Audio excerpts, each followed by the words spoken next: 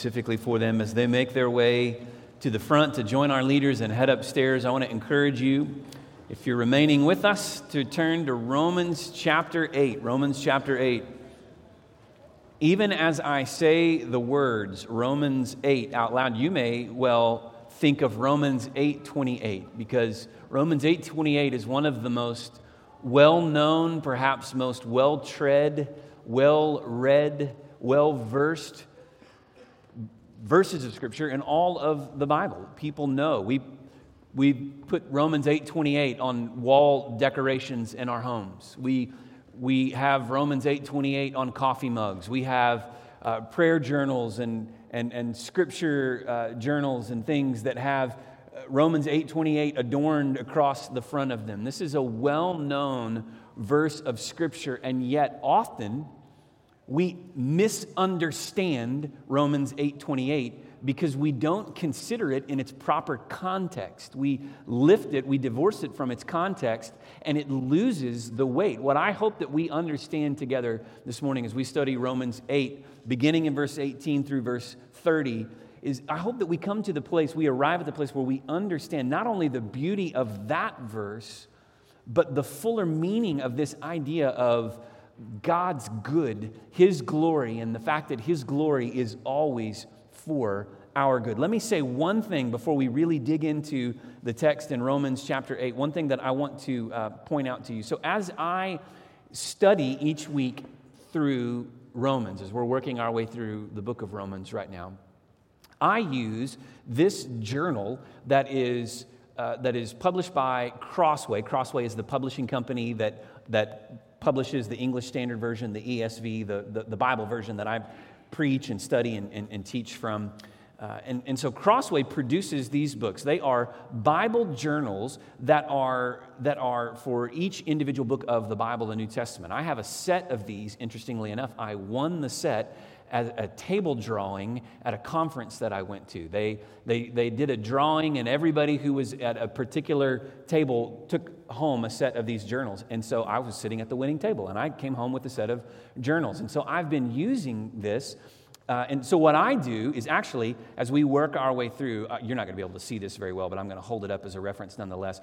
On the one page is the text itself, and on the other side, I'm handwriting the Bible. I am, word by word, I am handwriting my way through the book of Romans, because I feel like that helps it soak in my memory in a better way. It helps me think on and marinate on and meditate on the text better by copying it. So by the time we've studied through the book of Romans, I will have written out the book of Romans by hand. And then on the left-hand page, I mark it up. I have a highlighter and different colors of pen, and I circle and I underline and I mark it. I draw arrows and I just connect the different pieces. And I use that. That's kind of my foundation. I go from there into my Bible study software. I use Logos Bible study software, and I've got all these commentaries and word helps and all these other things that I dig into. But it starts for me by working through the Scripture.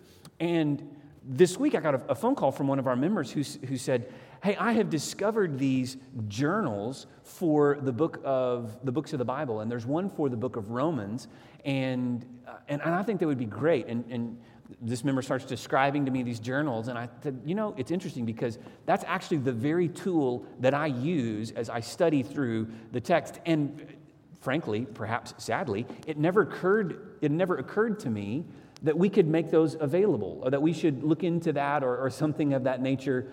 And so this member suggested, well, I actually have already been on the phone with the publishing company this morning, and you can buy a case of the journals, and they had worked out some of the details and made arrangements. Here's a number, you can call this number.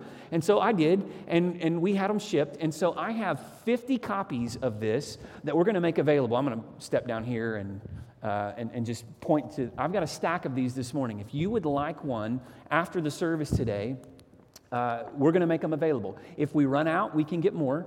but we're going to make these available. Now, don't get it if it's just going to become, decoration on a shelf so that you feel good about having more books on the shelf. But if you're going to use this, I would love for you to take one of these and for us to make it available to you.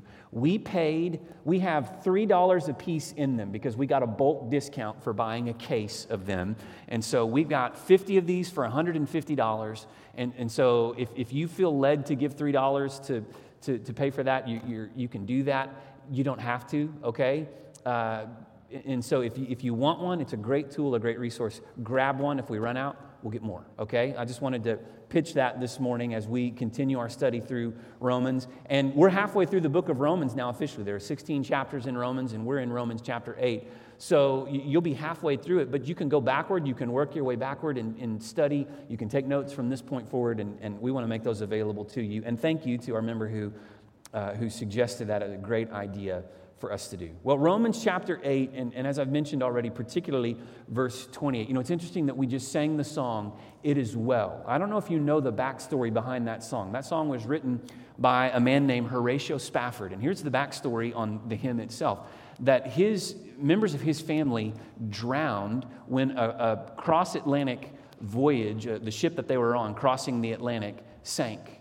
And some time later, Spafford boarded a ship to cross the Atlantic, and at the point where they were crossing over the place where the ship carrying his family had sank, and he's there mourning the loss of his loved ones. It was through that moment and those experiences that he penned these words, "It is well with my soul."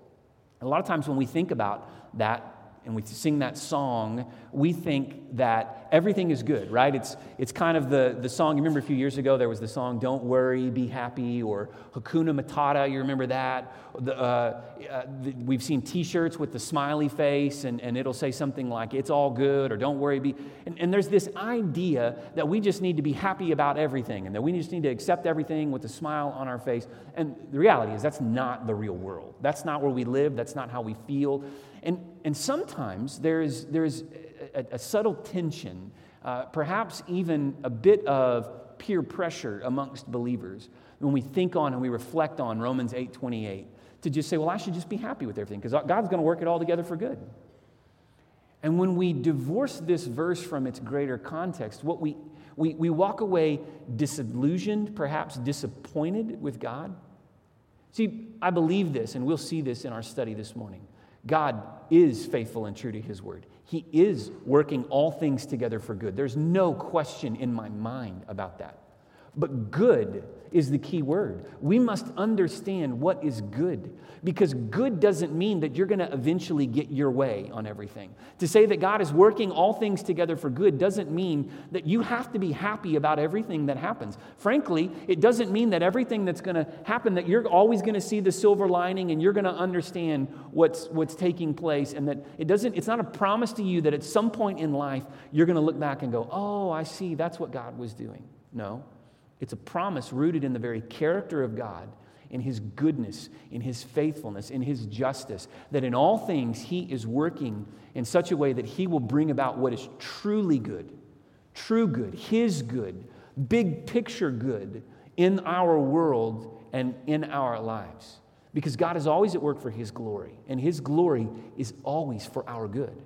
And I want us to understand that and see that as we study this text together. So let's read together. Romans chapter 8, beginning in verse 18, we're going to read through verse 30. And then I want us to see how we can overcome the sufferings of this world through the promise in this scripture. And when I talk about overcoming suffering, again, let's be clear about what I mean. I don't mean that we get to the place where we think, oh, this is great. I mean truly overcome in the sense that we have victory over our sufferings because Jesus has won the victory for us. And even when our hearts are broken, and even when we are living with sadness and mourning and loss and brokenness and pain and trial and tribulation, even in that, there is victory that Jesus has won on our behalf. Praise God, we will see that as we study His word this morning. Romans 8, verse 18, for I consider that the sufferings of this present time are not worth comparing with the glory that is to be revealed to us. For the creation waits with eager longing for the revealing of the sons of God. For the creation was subjected to futility, not willingly, but because of him who subjected it, in hope that the creation itself would be set free from its bondage to corruption and obtain the freedom of the glory of the children of God. For we know that the whole creation has been groaning together in the pains of childbirth until now. And not only the creation, but we ourselves, who have the first fruits of the Spirit, groan inwardly as we wait eagerly for adoption as sons, the redemption of our bodies. For in this hope we were saved. Now hope that is seen is not hope, for who hopes for what he sees? But if we hope for what we do not see, we wait for it with patience. Likewise, the Spirit helps us in our weakness. For we do not know what to pray for as we ought, but the Spirit himself intercedes for us with groanings too deep for words. And he who searches hearts knows what is the mind of the Spirit, because the Spirit intercedes for the saints according to the will of God. And we know that for those who love God, all things work together for good, for those who are called according to his purpose. For those whom he foreknew, he also predestined to be conformed to the image of his Son, in order that he might be the firstborn among many brothers. And those whom he predestined, he also called. And those whom he called, he also justified. And those whom he justified, he also glorified. What a beautiful text of Scripture that teaches us about God's work in our lives. Now, last week we left off with the idea of suffering. So if you go back to Romans 8, verse 17, the very last verse that we studied last week, we see that we are heirs with Christ, provided we suffer with him in order that we may be glorified with him. And the text this week expounds more fully on that idea of how it is that we are glorified with Christ as we share in his sufferings. And so the key that I want you to see, the key to all of this, to understanding this, is that we overcome suffering in this moment, in this life, by fixing our hope and our faith to Jesus. That the way that we overcome suffering is not by somehow getting on the other side and seeing in the rearview mirror all that God was doing. Because frankly, sometimes we never see what God was doing. Sometimes we never understand what God was up to. Sometimes we never fully understand the purpose that he's producing in us through our sufferings. And yet, if we will remain faithful to him and hold fast to him and fix our hope on him, then we will never be disappointed, because God is always at work in a way that will bring about his glory. And his glory is always for our good. The glory of God is always for your good. And so you need to understand that we can overcome suffering. We can overcome all the pain of this life through the victory that Jesus won. But when we think about sufferings, let's ask the question, what is the source of suffering? What is the source of suffering? Well, I would contend that the source of suffering is sin. That suffering itself is rooted in the fall, in the brokenness, in the fall of creation. That's the very argument that Paul is making here in the early verses when he talks about the creation itself groans. That we ourselves, we as a part of this creation, we too, we wait eagerly and we groan in this moment. What he's talking about, the brokenness that we experience in this life, in this present time, because of sin. But praise God, he also tells us that the glory that is to come, the glory that is to be revealed when we meet Jesus, our Savior, face to face, is so far greater, so far better than any suffering, any momentary affliction that we face in this life. And in light of eternity, and in light of all that is to come, when we experience that glory fully, face to face, when we stand face to face in the presence of Jesus, all of this will fade away. You see, that's the good that we're promised. That's the good that we fix our hope to. Not that everything in life is going to be rosy, right? It's not that the sun is going to come out tomorrow. Bet your bottom dollar tomorrow there'll be sun. It's not that, right? It's not just buck up and cheer up and put a smile on and dance through life, but rather a hope that is fixed to the saving power of Christ and his resurrection, so that we might know that no matter what we face in this life, in light of reality, we will overcome through the victory that Jesus won. That is our hope. That is our future. That is our guarantee. That is the promise that we claim. as we looked at this. So we overcome suffering and sin through the power of Jesus and the victory that he's won. That's the key to understanding all of this in its context, is that the victory comes through faith in Jesus. Well, if sin is the source of suffering, then we have to ask ourselves the question, well, how do we overcome suffering? Really, we're asking the question then, how do we overcome sin? And the answer in this text is that we overcome sin and the suffering that sin produces by looking to Jesus and fixing our hope on him. In fact, there are 4 distinct ways in this text that I want us to see that we overcome suffering and sin through fixing our eyes on Jesus. The first point in your notes is that sin brings suffering, and you'll notice that phrase itself is repeated in each of the points for this morning's message, because that phrase is that's the bad news, if you will, and everything that follows will be the good news, the gospel, the good news of Jesus. So sin brings suffering. That's the bad news. We experience suffering, we experience brokenness, we experience all of those pains in this life because of sin and the fall, and yet we can overcome. Why? Because Jesus brings salvation. Sin brings suffering, but Jesus brings salvation. This text is packed full of ways that we see the salvation of Jesus alive in our lives. Look at it. I mean, just go through it phrase by phrase, right? These sufferings are not worth comparing with the glory that's to come. For creation waits with eager longing for the revealing of the sons of God. What is to come? We know what is to come. Creation was subjected to futility, not willingly, but because of him who subjected it, in hope that creation itself would be set free from its bondage to corruption and obtain freedom of the glory of the children of God. And we can keep going, verse by verse, phrase by phrase. And we see this glorious picture of salvation that is made available through faith in Jesus. As we turn from our sin, the source of our suffering, and turn to Jesus, the source of our salvation, our Savior who saves us and redeems us, we are set free. Now, that doesn't mean that we no longer experience suffering. In fact, suffering is a guarantee of this life. Suffering is inevitable. In light of the brokenness of the fall and the reality of sin in this present age, in this moment, and the sin in our hearts that we've seen in our study through Romans, and the way that we are drawn to sin by that nature within us that would lead us to disobey, to turn our hearts against the Lord. Sin is an inevitability for us that we face because of the fall. And because sin is the source of our suffering, that means that in reality, suffering is inevitable for us as well. And yet suffering does not have the final word. Jesus has the final word. Jesus has the final victory. Jesus has punctuated his victory over sin and death with the power of his resurrection, so that he has proven to us that his power is greater. And we experience salvation as we turn from our sin and turn to our Savior. That's the very essence of what it tells us here. Verse 24, in this hope, we were saved. We were saved. We were saved in this hope. We are saved from our sin because we have turned to Jesus, and he is our salvation. He is the one who won the victory on our behalf.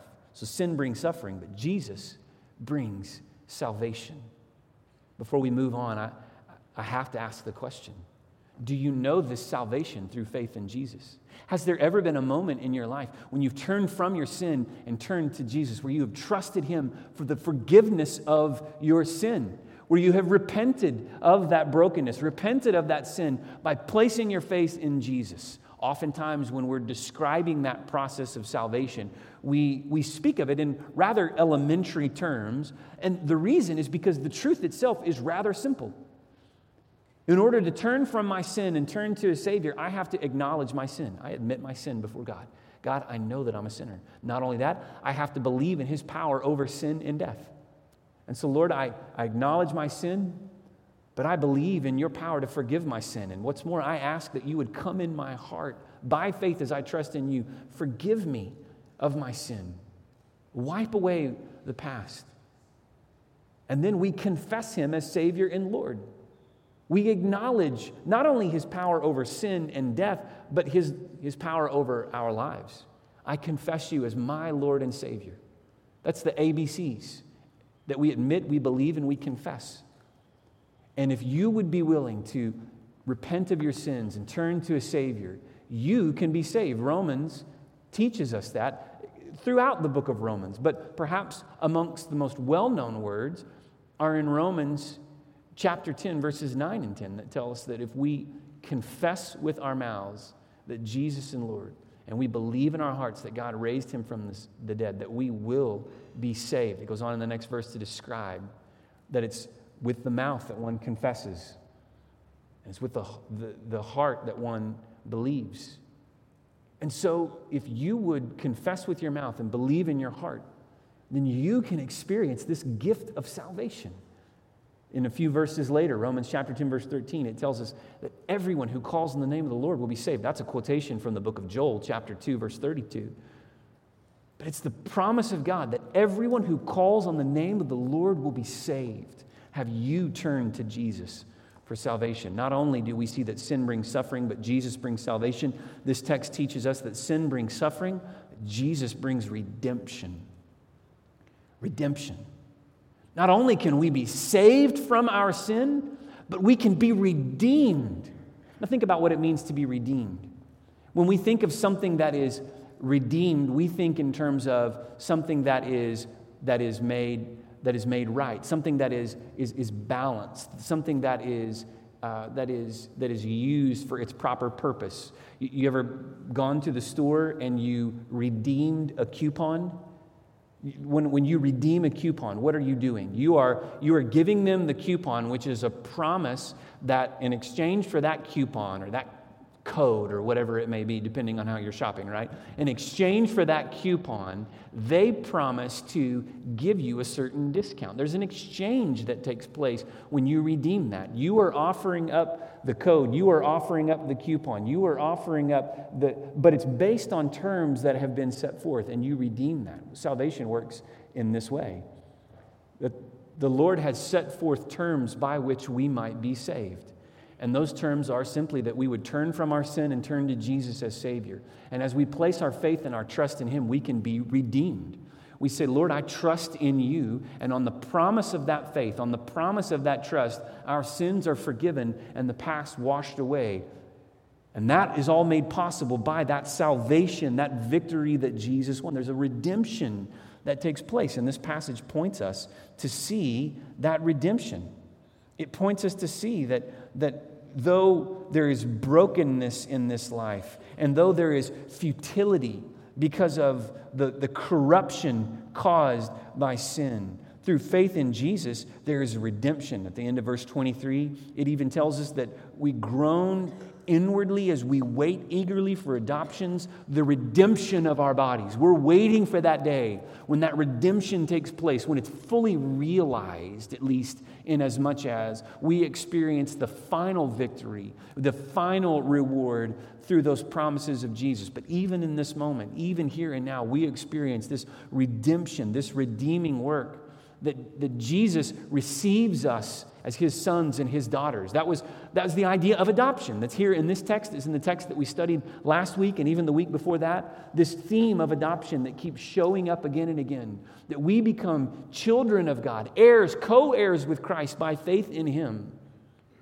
That we are redeemed from our sin. We have a new identity, a new reality now as children of God. Heirs, co-heirs with Christ. We experience that because of Jesus and His work. So although sin brings suffering, Jesus brings redemption. He offers us a way to be redeemed from our sin, redeemed from the curse of sin, the brokenness of sin, the corruption, the imprisonment, if you will. We experience redemption through faith in Jesus. Third, in this text, we see that sin brings suffering. Jesus brings hope. Jesus brings hope. And when we use the word hope, oftentimes we think of hope along the lines of something that is, maybe we say hypothetical, or something that is ideological. When we use the word hope, oftentimes we think about something that might happen, but it might not. It's uncertain. Oh, but you must understand that the word hope here is not talking about something that's merely theoretical or ideological or uncertain, but rather this is something that is a guarantee, that is a sure thing, that is a promise rooted in the very character, the very person of Jesus himself, so that when we hope in him, we can be certain of that which we hope for. For in this hope we were saved, verse 24. Now hope that is seen is not hope, for he who hopes, or for who hopes for what he sees. But if we hope for what we do not see, we wait for it with patience. And so our hope, the reason we use the word hope is because we're trusting in and believing in something that we haven't yet seen. We haven't yet fully experienced. We haven't yet fully realized. And frankly, this side of heaven, we never will. But because we know the one who made those promises to us, because we know of the one by faith who gave us those guarantees, the one who secured the way of salvation for us, our hope is not uncertain, but rather it is guaranteed. It is tied to the very victory that Jesus won. And so we can be patient. We can endure suffering in this life. We can persevere in the midst of hardship and pain because Jesus himself is the source of our hope. Jesus himself is the one who has guaranteed his promises to us, both through his promise, his word, and then certainly verified, cemented through his work on the cross and through the power of his resurrection. And so, though we experience sin momentarily in this life, though we struggle against suffering, we hope fully in the victory that Jesus has won, and we believe in the day when we will know that victory. Now we know in part, someday we will know in full the victory that Jesus has won. That's what 1 Corinthians 15 promises us. We go on to read that the Spirit helps us in our weakness. So if everything up to this point, you would say, yeah, I get it, I understand it, I'm with you, I'm tracking, and yet I struggle. Well, if that's you, then you're not alone. There's hope for you even in that. If everything up to this point, if you would say yes, it's like checking the boxes of faith, checking the boxes of belief.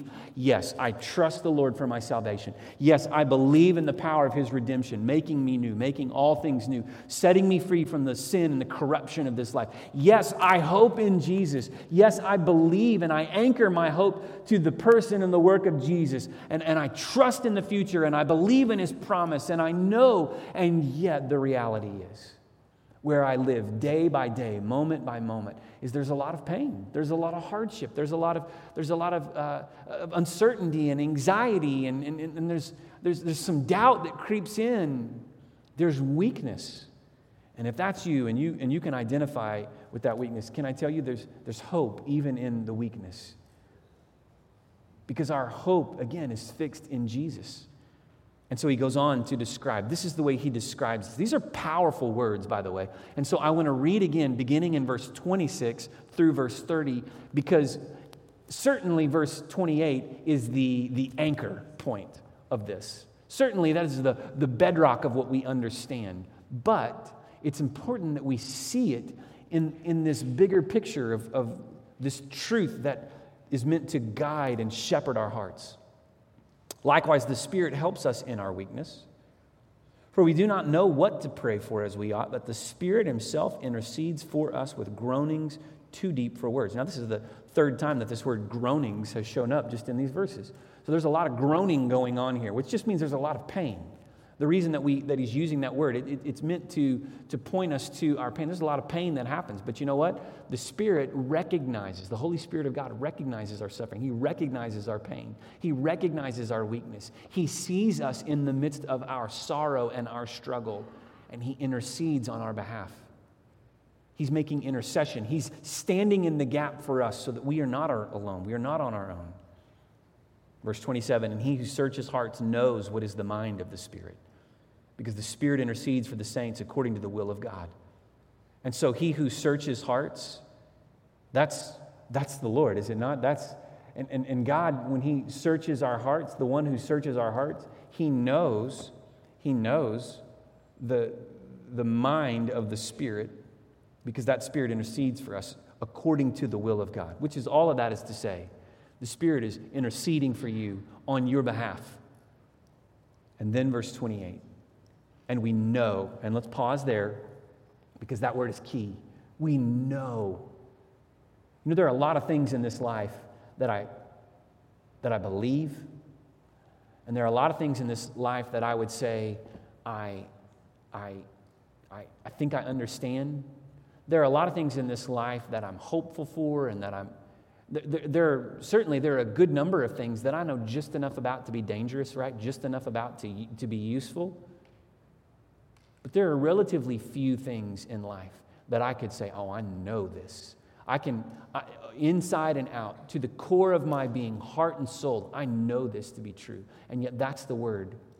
In fact, the word itself is actually tied to, it's connected to the idea of not just knowledge, but intimate knowledge. So in the translation of the Old Testament, when the Greek-speaking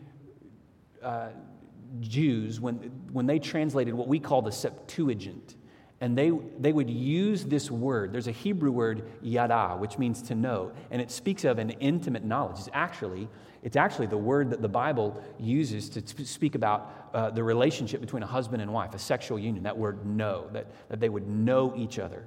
And that word yada, the knowledge of, intimate knowledge of, when the writers of the Greek, or the translators, I should say, rather, of the Greek Old Testament, what we call the Septuagint, would translate that word into Greek in the Septuagint, they would use this word know. It's rooted in an intimate knowledge that we know that all things work together for good. That's what it says, right? We know that for those who love God, that's the next key phrase, those who love God. This is not a universal promise to everyone. This is a particular promise given to those who love God, who know Him, and who are called according to His purpose, as we'll see in the final phrase. That we know that for those who love God, all things work together for good. For those, again, here it is, the boundaries, the delimiting truth, for those who are called according to His purpose. And so we see that sin brings suffering in this life. Jesus brings purpose in the midst of our suffering. He gives purpose to our sufferings. He gives purpose to our pains. He gives purpose to this present moment and all that we're going through as we look to Him. What is that purpose? I'm glad you asked, or at least I'm glad you thought about it, because the very next verse tells us what that purpose is. Verse 29, for those whom He foreknew, He also predestined. And those are big words. We're going to come back and explain and talk about those words in a minute. For those He foreknew, He also predestined to be conformed to the image of His Son, in order that He might be the firstborn among many brothers. So what's it telling us? That those whom He foreknew, He predestined that we would be conformed to the image of Jesus, so that others might live in that victory that Jesus won. So that others might experience that power over sin and death. That others might be adopted in as sons and daughters, as heirs, as co-heirs together with Christ through the victory that He won. So Jesus is the firstborn among many. He's the forerunner, the one who went before, making a way for the rest. He was the first among many. So as we trust in Jesus by faith, we now live in the power of His victory. The power of His salvation, His redemption, His hope realized in our hearts by faith. And that brings to us a purpose, a reason, a meaning, a mission in this life. And we go on to read, and those whom He predestined, He also called. And those whom He called, He justified. And those whom He justified, He also glorified. We experience this salvation at work in us through faith in Jesus, giving us a purpose, as it says in verse 28. So what is your purpose? What is this purpose that He's speaking of here? The purpose of God for you is that you would be conformed to the image of Jesus. That you would experience the same victory that Jesus won through faith in him. And so he speaks here of these words, foreknew and predestined. And oftentimes that troubles us. That's a troubling theology. That's a troubling reality that we have to think about, that we have to contend with. We have to sit with these truths and think about and meditate on these truths. We also need to understand them in its fuller context because it brings up this doctrinal idea, this doctrine of election. And that's one that a lot of Christians are uncomfortable with. A lot of Baptists particularly are uncomfortable with the idea of election because we think, okay, well, how does that election work? How does the foreknowledge of God? And so some would argue that, well, this is the way that the foreknowledge of God works. So that God, standing at the beginning of time, before human time and existence, that God looked into the future and he knew everything that people would do. And so to say that he foreknew us just means that he knew ahead of time those who would choose him and he didn't. And I'll tell you, that's not a theologically sound understanding to this idea here. Because it strips God of his agency. It strips him of his power of choice. It strips him of his sovereignty over our hearts and our lives. I think there is a tension that we hold in sway here between understanding that somehow in his power, somehow in his sovereign will, somehow in his graciousness and his goodness and his power of all things, the Lord predestined those. And I don't know. I certainly don't believe that it means that you and I have no power and that we have no choice and we have no agency when we come to him. That doesn't fit with our experience, and frankly, it doesn't fit with the witness of Scripture as well, because though Paul writes here of the foreknowledge and the predestination that are ours, he also goes on to write in Romans 10:13 that everyone who calls on the name of the Lord will be saved. That same Paul writes in 1 Timothy chapter 2, verse 4, that God desires for all men. Peter, a contemporary and one of the disciples, writes in 1 Peter chapter 1, verse 2 about this predestination as well. And so the witness of Scripture is clearly that everyone who calls on the name of the Lord will be saved, and that God's desire is for everyone to turn to him in faith, turn from sin in faith. 1 Peter 2:9 says that God is patient concerning his promise and that he desires for all of us to come to salvation. So the witness of Scripture clearly is that God has made a way for us to be saved, and his desire for us is to turn from our sin, and yet that same Scripture tells us that there is a willful act of God in drawing us and bringing us to salvation at work there. And there's a tension that we wrestle with. Sometimes we want to dismiss that away too easily. We'll deal with that same tension more fully in Romans chapter 9 in the coming weeks. Not next week because we finish Romans 8 next week, but when we get into Romans chapter 9, particularly the middle part of Romans chapter 9, I'll just give you a little preview. It, to me, is the most difficult passage in all of the Bible for me personally on a personal level to understand. And we have to wrestle with that, and we have to sit with that tension, and we pray for understanding, and we seek to know the Scripture. But what I believe is really the heart of the matter here that I want you to see today is this, is that the foreknowledge of God brought about a way that we would be conformed to the image of Christ. That's the purpose. Even here in verse 29, he's not specifically saying that in the beginning of things, God, he looked into the future and he picked a few. And he said, I want Michael, and I want Rayleigh, and I want these, and he's not just that's not what the Scripture is teaching. He's saying that according to his foreknowledge and his work of salvation and the plan that God had from the beginning, he has made a way for us to be conformed to the image of Jesus. And that is through faith and trust in Christ as our Lord and Savior. That's the predestination. The predestination here in this text is that we would be predestined to be conformed to the image of Christ. That God has made a way from the foundation. That gives us certainty. That gives us hope. That secures our faith in Christ to know that my sin did not disrupt the plan of God. That my sin did not somehow break God's plan and his purpose for my life. No.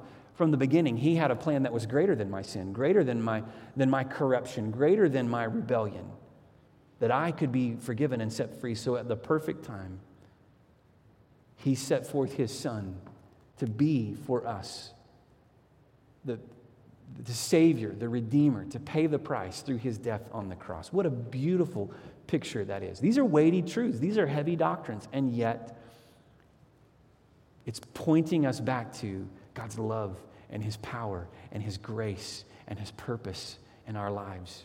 that we would live with this truth and live in light of this truth. His purpose for your life is that you would be one of many.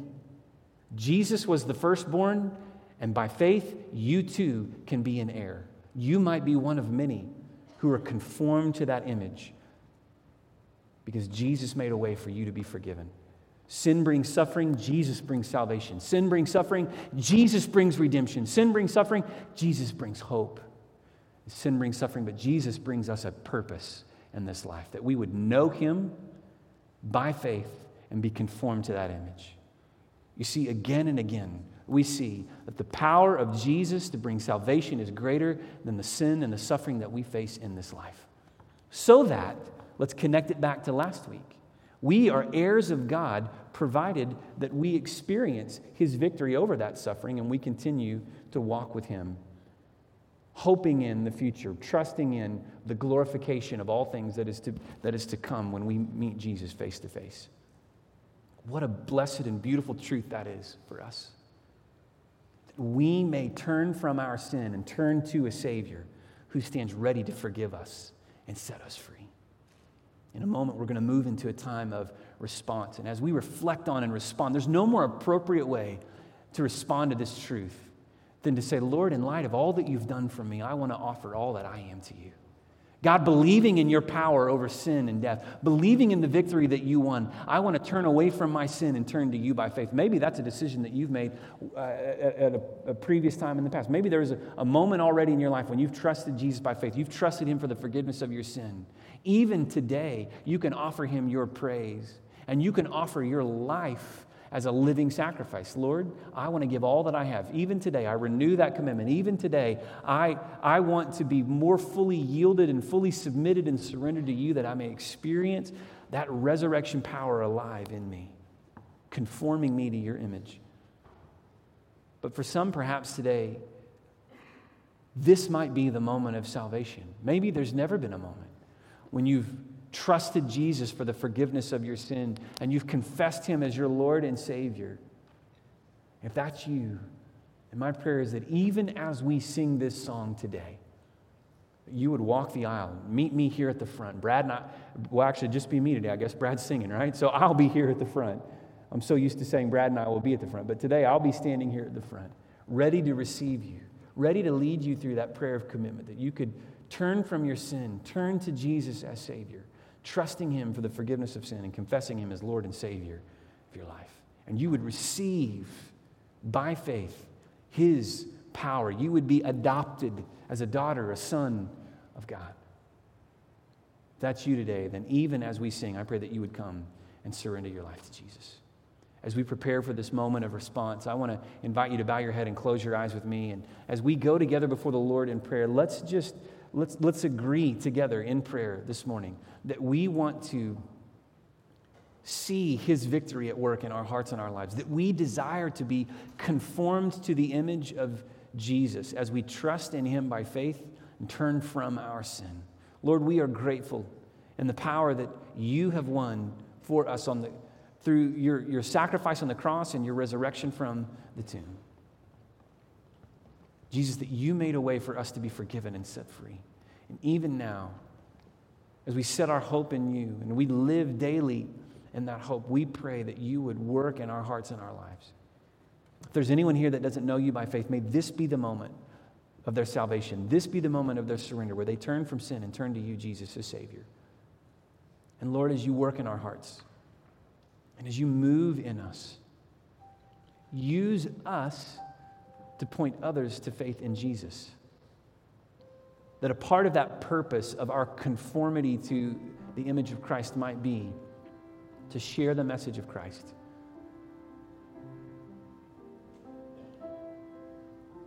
Jesus, we would rather have you than anything in this world. We're about to declare that truth in song, but we believe it to be true. There's nothing in this life that compares to knowing you by faith. And so as we set our hope fully in you and fix our eyes on you, may you be all in us, Jesus. This we ask in your name. Amen. Let's stand together as we sing this song of invitation, even as we declare these words of truth I invite you to come if the Lord is moving in your heart and you're ready to surrender your life to Him today. I'd rather